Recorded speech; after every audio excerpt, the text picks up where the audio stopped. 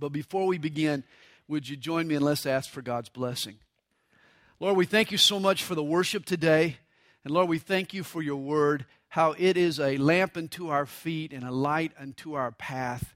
Lord, you've promised that through your word we can avoid pitfalls in this life, that we can be encouraged to overcome, that we can find keys and answers for life's difficulties. Lord, that through your word we can live productive and happy and holy lives. Lord, we thank you so much for the wonders of your word, and we pray this morning that as we revisit a time and place in history, things that happened on this earth, lessons that you taught your people of old, that we can glean from those lessons today. We love you, Lord. We thank you so much for your great love for us, and that we rejoice, and it gives us cause to thank and worship and to study and grow. So we pray now that your Spirit would bless us. In Jesus' name, amen. The Navy SEALs are an elite special ops unit of the United States military. SEALs is an acronym for Sea, Air, and Land. Navy SEALs are involved in reconnaissance missions and counterterrorism and unconventional warfare. Danger is the job description. Hey, a SEAL is one tough hombre. And it goes without saying that becoming a Navy SEAL requires some rigorous training.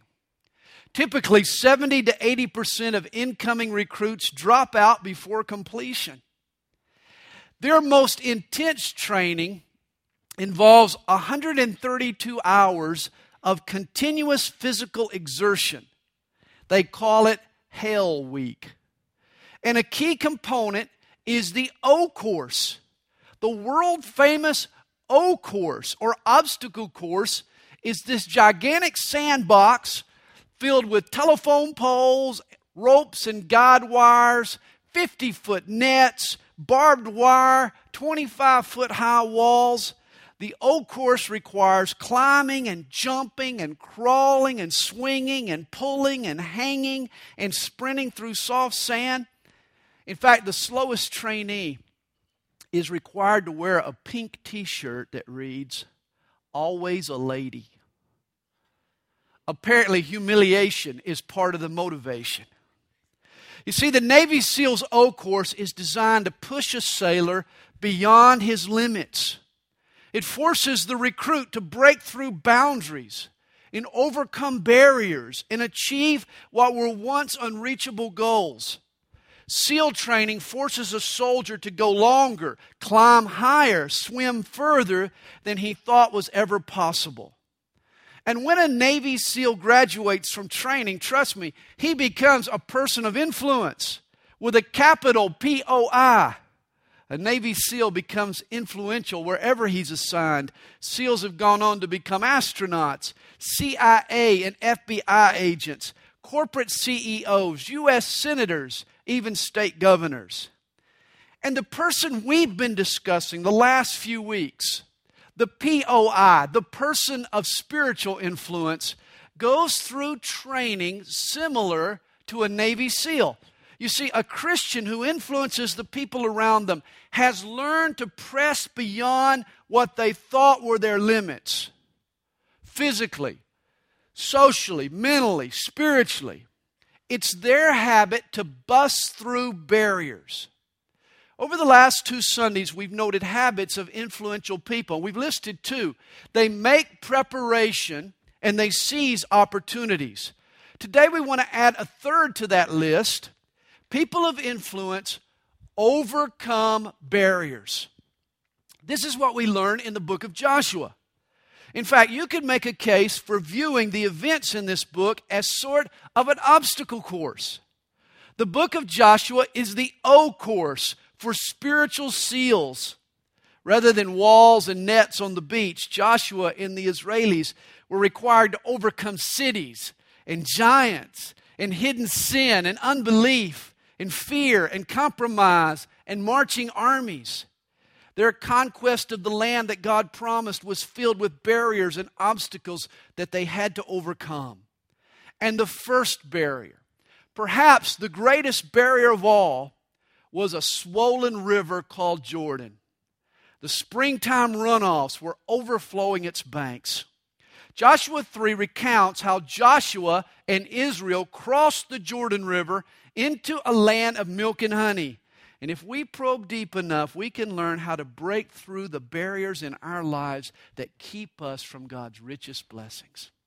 Well, let's begin here in verse 1 of Joshua chapter 3. Then Joshua rose early in the morning, proving he was not a musician or a banker. He rose early in the morning. Apparently he was a golf course worker. And they set out from Acacia Grove and came to the Jordan, he and all the children of Israel, and lodged there before they crossed over. Now, up until now, the Israelis had been camped in a grove of shade trees, some acacia trees. The Hebrew name of the place was Abel Shittim, or Grove of Acacias. Acacia Grove was the 42nd and the final campsite of the Hebrews since leaving Egypt. It's been a long journey. I mean, for 40 years now, the Israelis had posed as a band of nomads and wanderers, the homeless nation, you might call them. Fear had kept them from crossing the Jordan River and possessing the land of plenty that God had promised. They were afraid to face their foes. Yet now Joshua breaks camp for the last time. And he marches the 3 million Hebrews about 4 or 5 miles to the swollen banks of this river. He readies the Israelis for a little sea, air, and land training. Notice verse 2. So it was after 3 days. Now Joshua sits his people down directly in front of the river. They stay on the banks of the Jordan for 3 days. For a whole weekend, they just stare at this ominous river. Understand, for 40 years, for a whole generation, this skinny little tributary had represented Hebrew failure and fear and unbelief. The sea in Egypt, it was no match for the power of God and the faith of Moses. But for some reason, this Jordan River proved to be a far greater barrier. It was an impenetrable boundary that kept Israel prisoner, like an unscalable wall. This was the hurdle on God's oak course that they just couldn't get over. I hope you realize life is full of obstacles. Even as Christians, at times we hit a wall. A wall too stout to push through, too high to climb over, too wide to work around. Let me ask you, what's the Jordan River in your life? Think of an infantryman in Iraq caught in an ambush. A roadside bomb blows up his Humvee. Now he's lying in a hospital bed and he looks down at the 2 nubs where legs used to be. He's looking at his Jordan River. An unemployed father with a family to feed hears that a local company is hiring. He gets up early to turn in his resume. When he arrives, he finds a line of 500 people vying for just a few jobs. That long line is his Jordan River. A barren young wife who longs for a child stares in disbelief at her home pregnancy test. Another negative. She's disappointed. She's crushed, in fact. Why can't she conceive? Infertility has become her Jordan River. A middle-aged woman hears her doctor's diagnosis, cancer, and all she can hear reverberating in her head is the C word. Her mind starts racing. Will I die? How long do I have to live? This disease is now her Jordan River. Maybe it's a placement test you've struggled passing, or medical bills you don't have the money to pay, or a house you need to sell but you can't find a buyer, or a marriage that's on the rocks. An impasse has occurred. Perhaps it's a teenager who's out of control that you can't reach.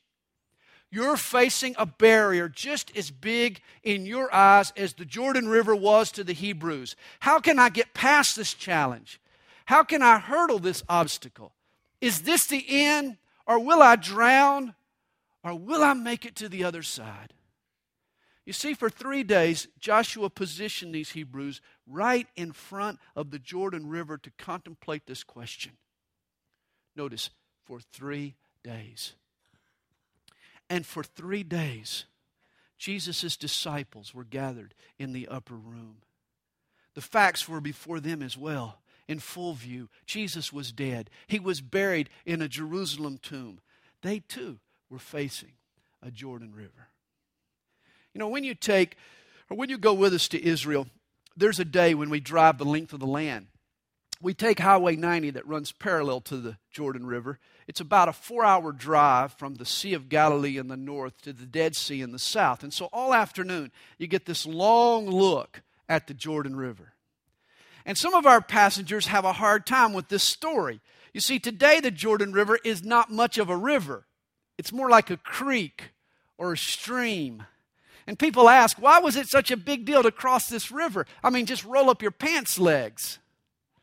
This is especially true at the place Joshua crossed.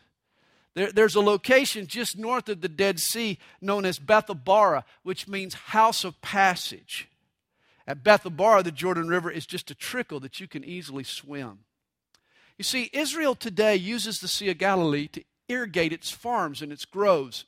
And irrigation has turned the land into a breadbasket, but it's also severely reduced the flow of the Jordan River. So little water flows through the river now that the Dead Sea is drying up. Its southern end is actually turning into salt flats.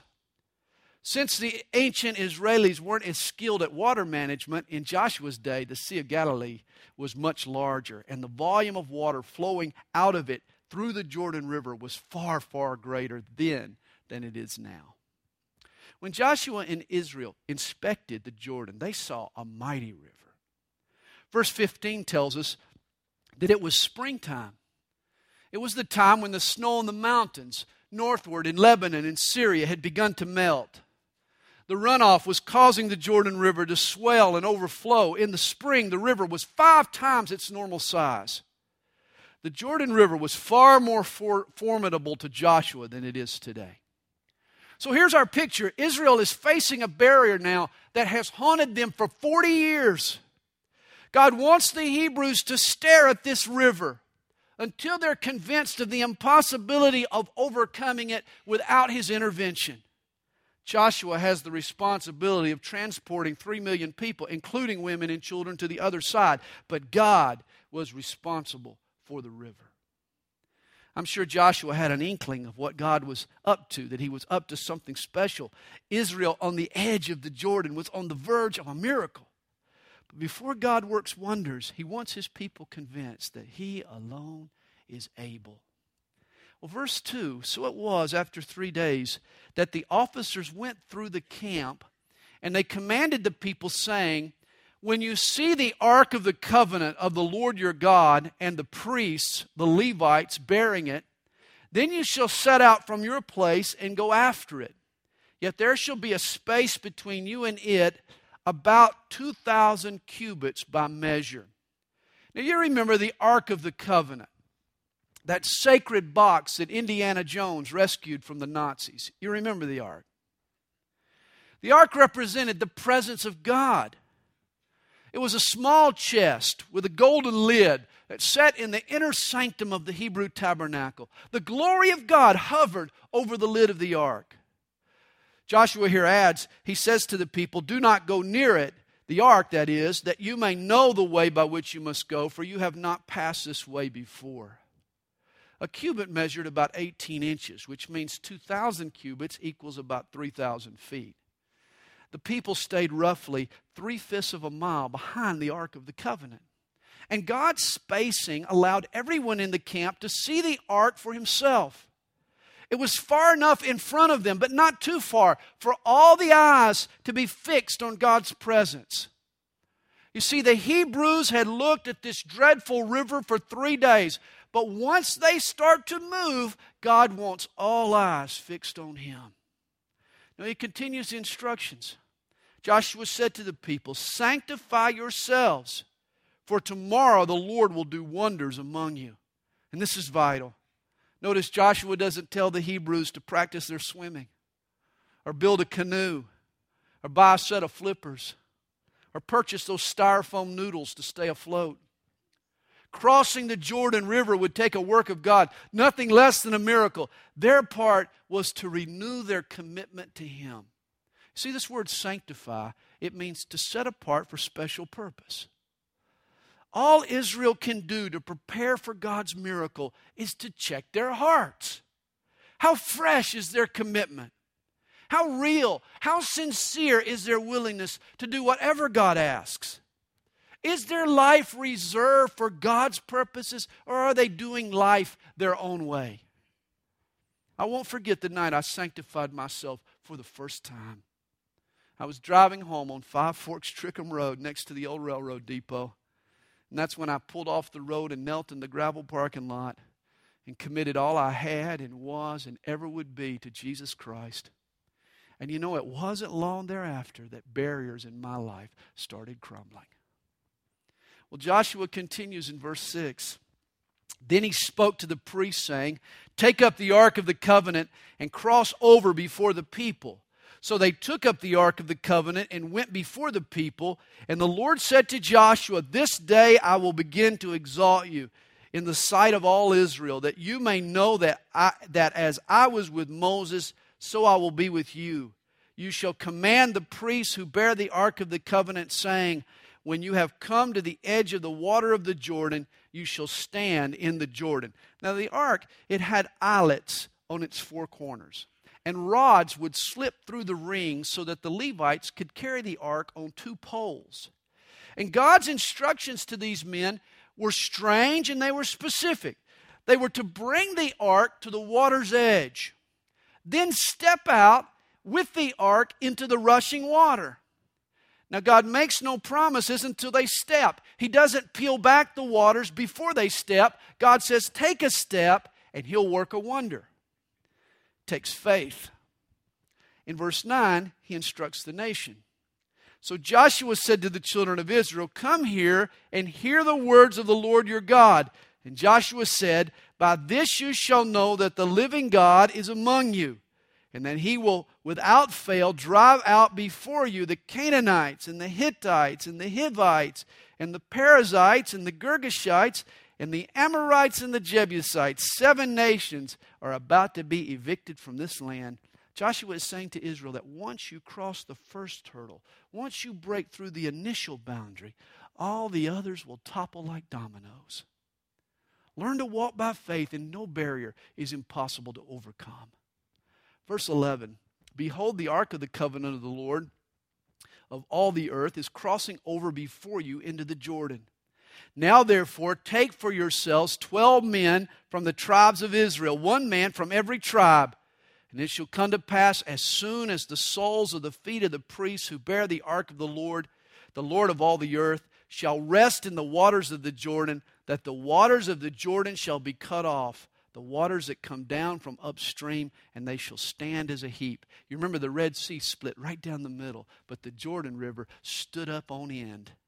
Verse 14, "So it was, when the people set out from their camp to cross over the Jordan, with the priests bearing the ark of the covenant before the people, and as those who bore the ark came to the Jordan, and the feet of the priests who bore the ark dipped in the edge of the water, for the Jordan overflows all its banks during the whole time of harvest." Notice this: the moment the priestly toes dip into the river's edge, the waters which came down from upstream stood still and rose in a heap very far away at Adam, the city that is beside Zaretan. The Jordan River sucked back and it stacked up. Adam was about 16 miles north of the crossing, about 20 miles north of the Dead Sea. At Adam, the river banks are 40 feet high. We marvel at the Hoover Dam, or Buford Dam even. Here God creates an invisible dam that holds back the waters until Israel can pass through. And so the waters that went down into the Sea of Arabah, the Salt Sea, failed and were cut off. And the people crossed over opposite Jericho. Then the priests who bore the ark of the covenant of the Lord stood firm on dry ground in the midst of the Jordan. And all Israel crossed over on dry ground until all the people had crossed completely over the Jordan. Notice again, the miracle doesn't occur until the priests who carry the ark, the symbol of God's presence, stepped into the water. I mean, it looked like they might swim. but not when they carried him to the water's edge. It's always him that prevents the swim. Hey, God will never let us down when we're willing to step up in faith. Now, each week in our series of studies, I'm hammering home one important point.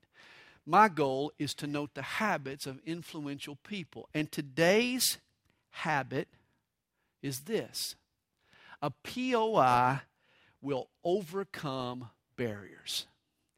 He refuses to succumb to limitations. She goes beyond her boundaries to places she's never been before. Georgene Johnson is a 42-year-old secretary. She jogs recreationally to stay in shape. Recently, she entered a 10K race in Cleveland, Ohio. But you see, Georgene, she made a mistake. She arrived 15 minutes early. The 10K, or the 6.2-mile race, starts at 8:45. But the starting line is also used for another race, the Cleveland Marathon. Its 26 miles begins at 8:30, the time that Georgene showed up. Georgene was one of 4,000 runners, so it took a while for her to realize her mistake. In fact, she was 4 miles into the marathon when suddenly the course divided. And as the runners started to leave the downtown district for the suburbs, Georgene realized she had made a terrible error. In fact, she recalls, "I got that sick feeling that possibly I was in the wrong race." Prior to Georgene's accidental marathon, the furthest she'd ever run at one time was 8 miles. But here's what ensued. Rather than quit, Georgene Johnson kept running. She made a spur-of-the-moment decision to run a marathon. She allowed the unexpected situation to push her beyond her limits. And amazingly, Georgene finished 83rd in the women's division. Her respectable time was 4 hours and 4 minutes. Georgene pushed through, and she broke down a barrier that she had no intention to overcome. You see, this may be your situation. You didn't sign up for the sudden challenge you face. Difficulties have been thrust on your shoulders that you never wanted.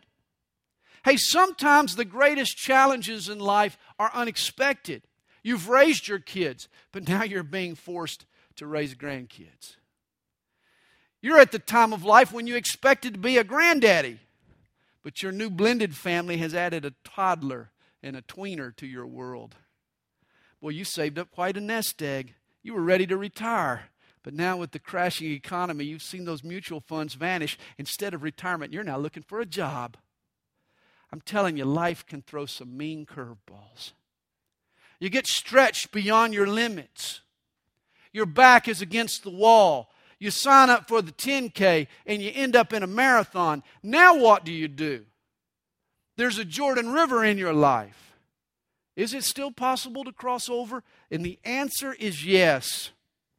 And the means is the same for us today as it was for Joshua and the Hebrews. I want you to write down with me 5 bullet points. I want you to write down these 5 points. Here's how you cross a Jordan River. First, you admit that you need a miracle. Second, you see the problem, but you fix your eyes on God. Third, rather than waste energy, sanctify yourself. Fourth, wait on God to reveal specific instructions. And then fifth, step out in faith and dare to get a foot wet. Hey, before God rolls back your Jordan River, He'll first bring you to its banks, just like He did the Hebrews. And He'll have you stare it down for 3 days. He'll give you a good long look at what you're up against. Perhaps with the help of an accountant or a marriage counselor or your checkbook even. Suddenly you realize the severity of your situation. This current is too swift.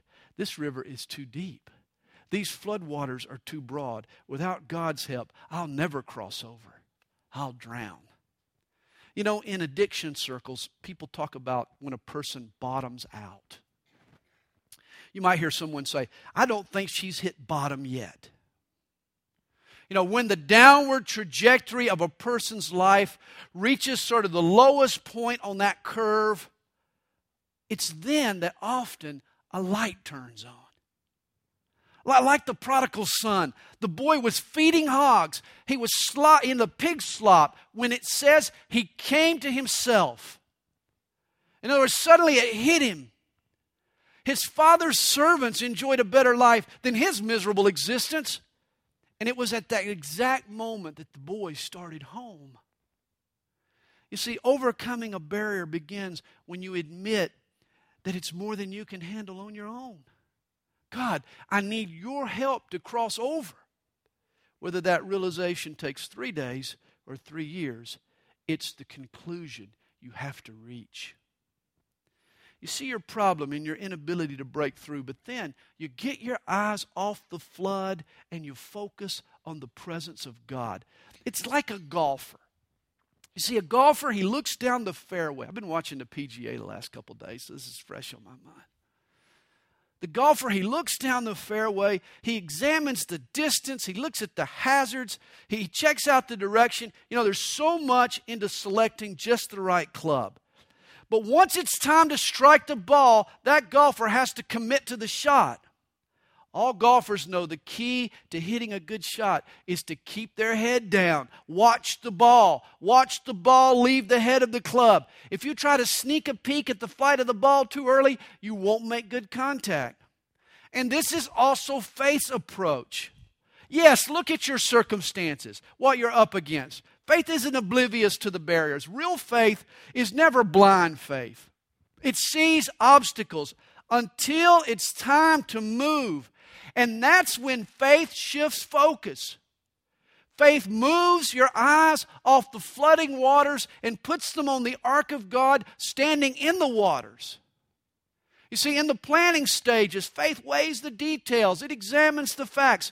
But once faith goes on the march, it becomes enamored with God.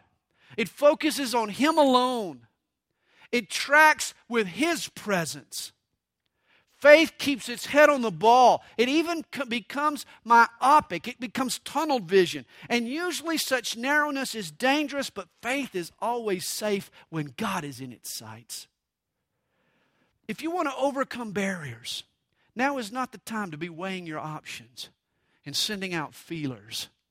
You break through barriers and you possess new territory and you grab hold of blessings by keeping your attention focused on God.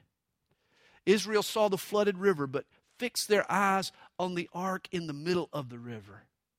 And the key to our faith is to focus on God in the midst of our trial. And here's where focus can keep us from wasting energy and effort. You see, only 2 of these 3 million people, Joshua and Caleb, had witnessed God's miracle at the Red Sea. Few believed that God would do it again. I'm sure there were military advisors among the Israelis who wanted Joshua to send out the Corps of Engineers to start erecting bridges and building pontoons. 3 million people had to be ferried across these dangerous waters. This was a complicated operation that would take months. But those weren't God's instructions. Notice in verse 5, Joshua tells the nation, "Sanctify yourselves, for tomorrow the Lord will do wonders among you." Joshua knew that a miracle was needed, and he knew that God would provide one. And so rather than waste money and time and volunteerism on what would make no difference at all, why not take some action that really mattered? I'm convinced that church folks particularly waste so much brain power and manpower on plans and contingencies and possibilities that really don't count. If I wanted, I could attend a Christian conference on some topic every single week of the year. They're out there. Christians love to sit around and listen to people talk about theories. But when God goes into action, none of those theories come into play. And sadly, we leave stuff undone that really does matter, like prayer, and like recommitment, and like worship, and like spiritual warfare, our sanctification. You see, to overcome obstacles, you've got to admit your helplessness. You've got to focus on God's presence. Then sanctify yourself. And then wait on specific instructions. You see, a portion of Joshua's marching orders could have been gleaned from the Scriptures. The law of Moses instructed the Levites to properly transport the ark. But nowhere in the Bible that Joshua possessed did God tell him to take the ark to the river's edge and step into the water. Likewise, our knowledge of the Scripture conveys to us basic instruction. But a listening ear and an eagerness to obey and an experience waiting on the Holy Spirit is what provides us the specific direction that we need. You see, here's how this works. The Bible gives clear instruction for a troubled marriage. Don't you bail. Don't try to escape. Stay put. Remain committed. Husband, love your wife. And wife, submit to your husband. That's Bible truth.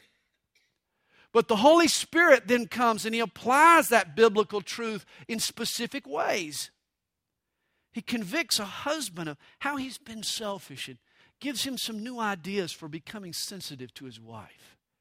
He speaks to a wife about her independent streak and shows her how she can trust in her husband. You see, God always gets specific when we listen and when we care about His will. And this is how breakthroughs occur.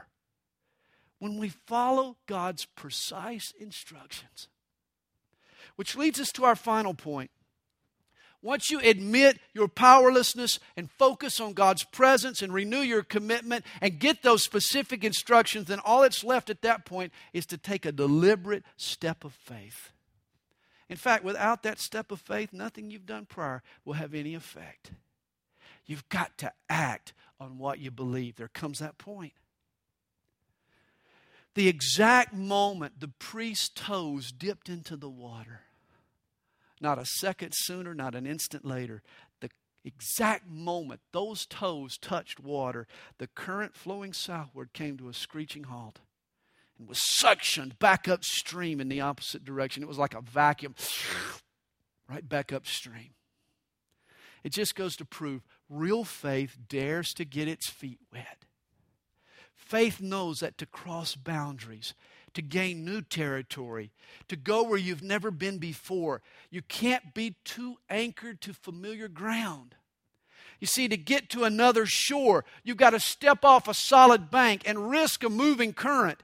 At God's insistence, it requires a step of faith.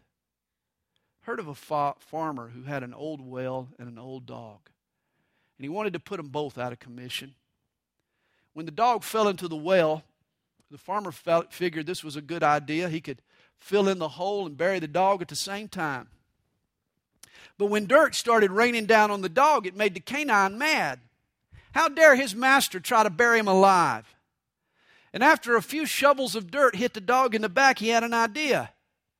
He would shake it off and step up. Every time dirt hit him, he'd just shake it off and step up. Until finally the dog stepped up and walked out of the well. You see, there are no limits for a person who will shake it off and step it up. Here's the truth this morning. Life is an oak course.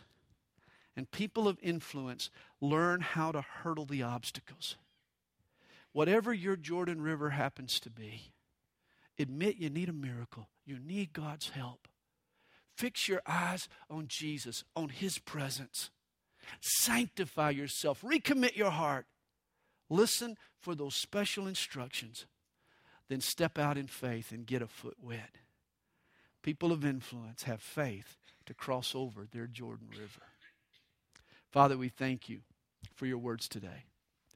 And we thank You, Lord, for an encouraging section of Scripture, Lord. We pray that we can take these truths and we can apply them, Lord, to the Jordan River that we face. So many of us, Lord, are trapped by barriers and boundaries and limitations. Lord, forgive us for not having the faith, Lord, to get a foot wet, to leave behind the familiar, and to step out into a moving current, and to trust You, Lord, to make a way. Lord, You are a God who makes the way. You're good at making the way. Lord, I pray that You'll give us faith that believes that.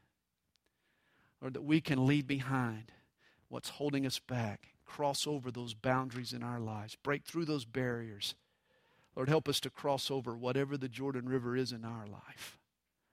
Lord, we love you. We thank you, Lord, that you're still working miracles and you want to do great things in our heart and life today. We pray that you will. By your Spirit, Lord, in Jesus' name, amen. Let's continue to worship the Lord this morning.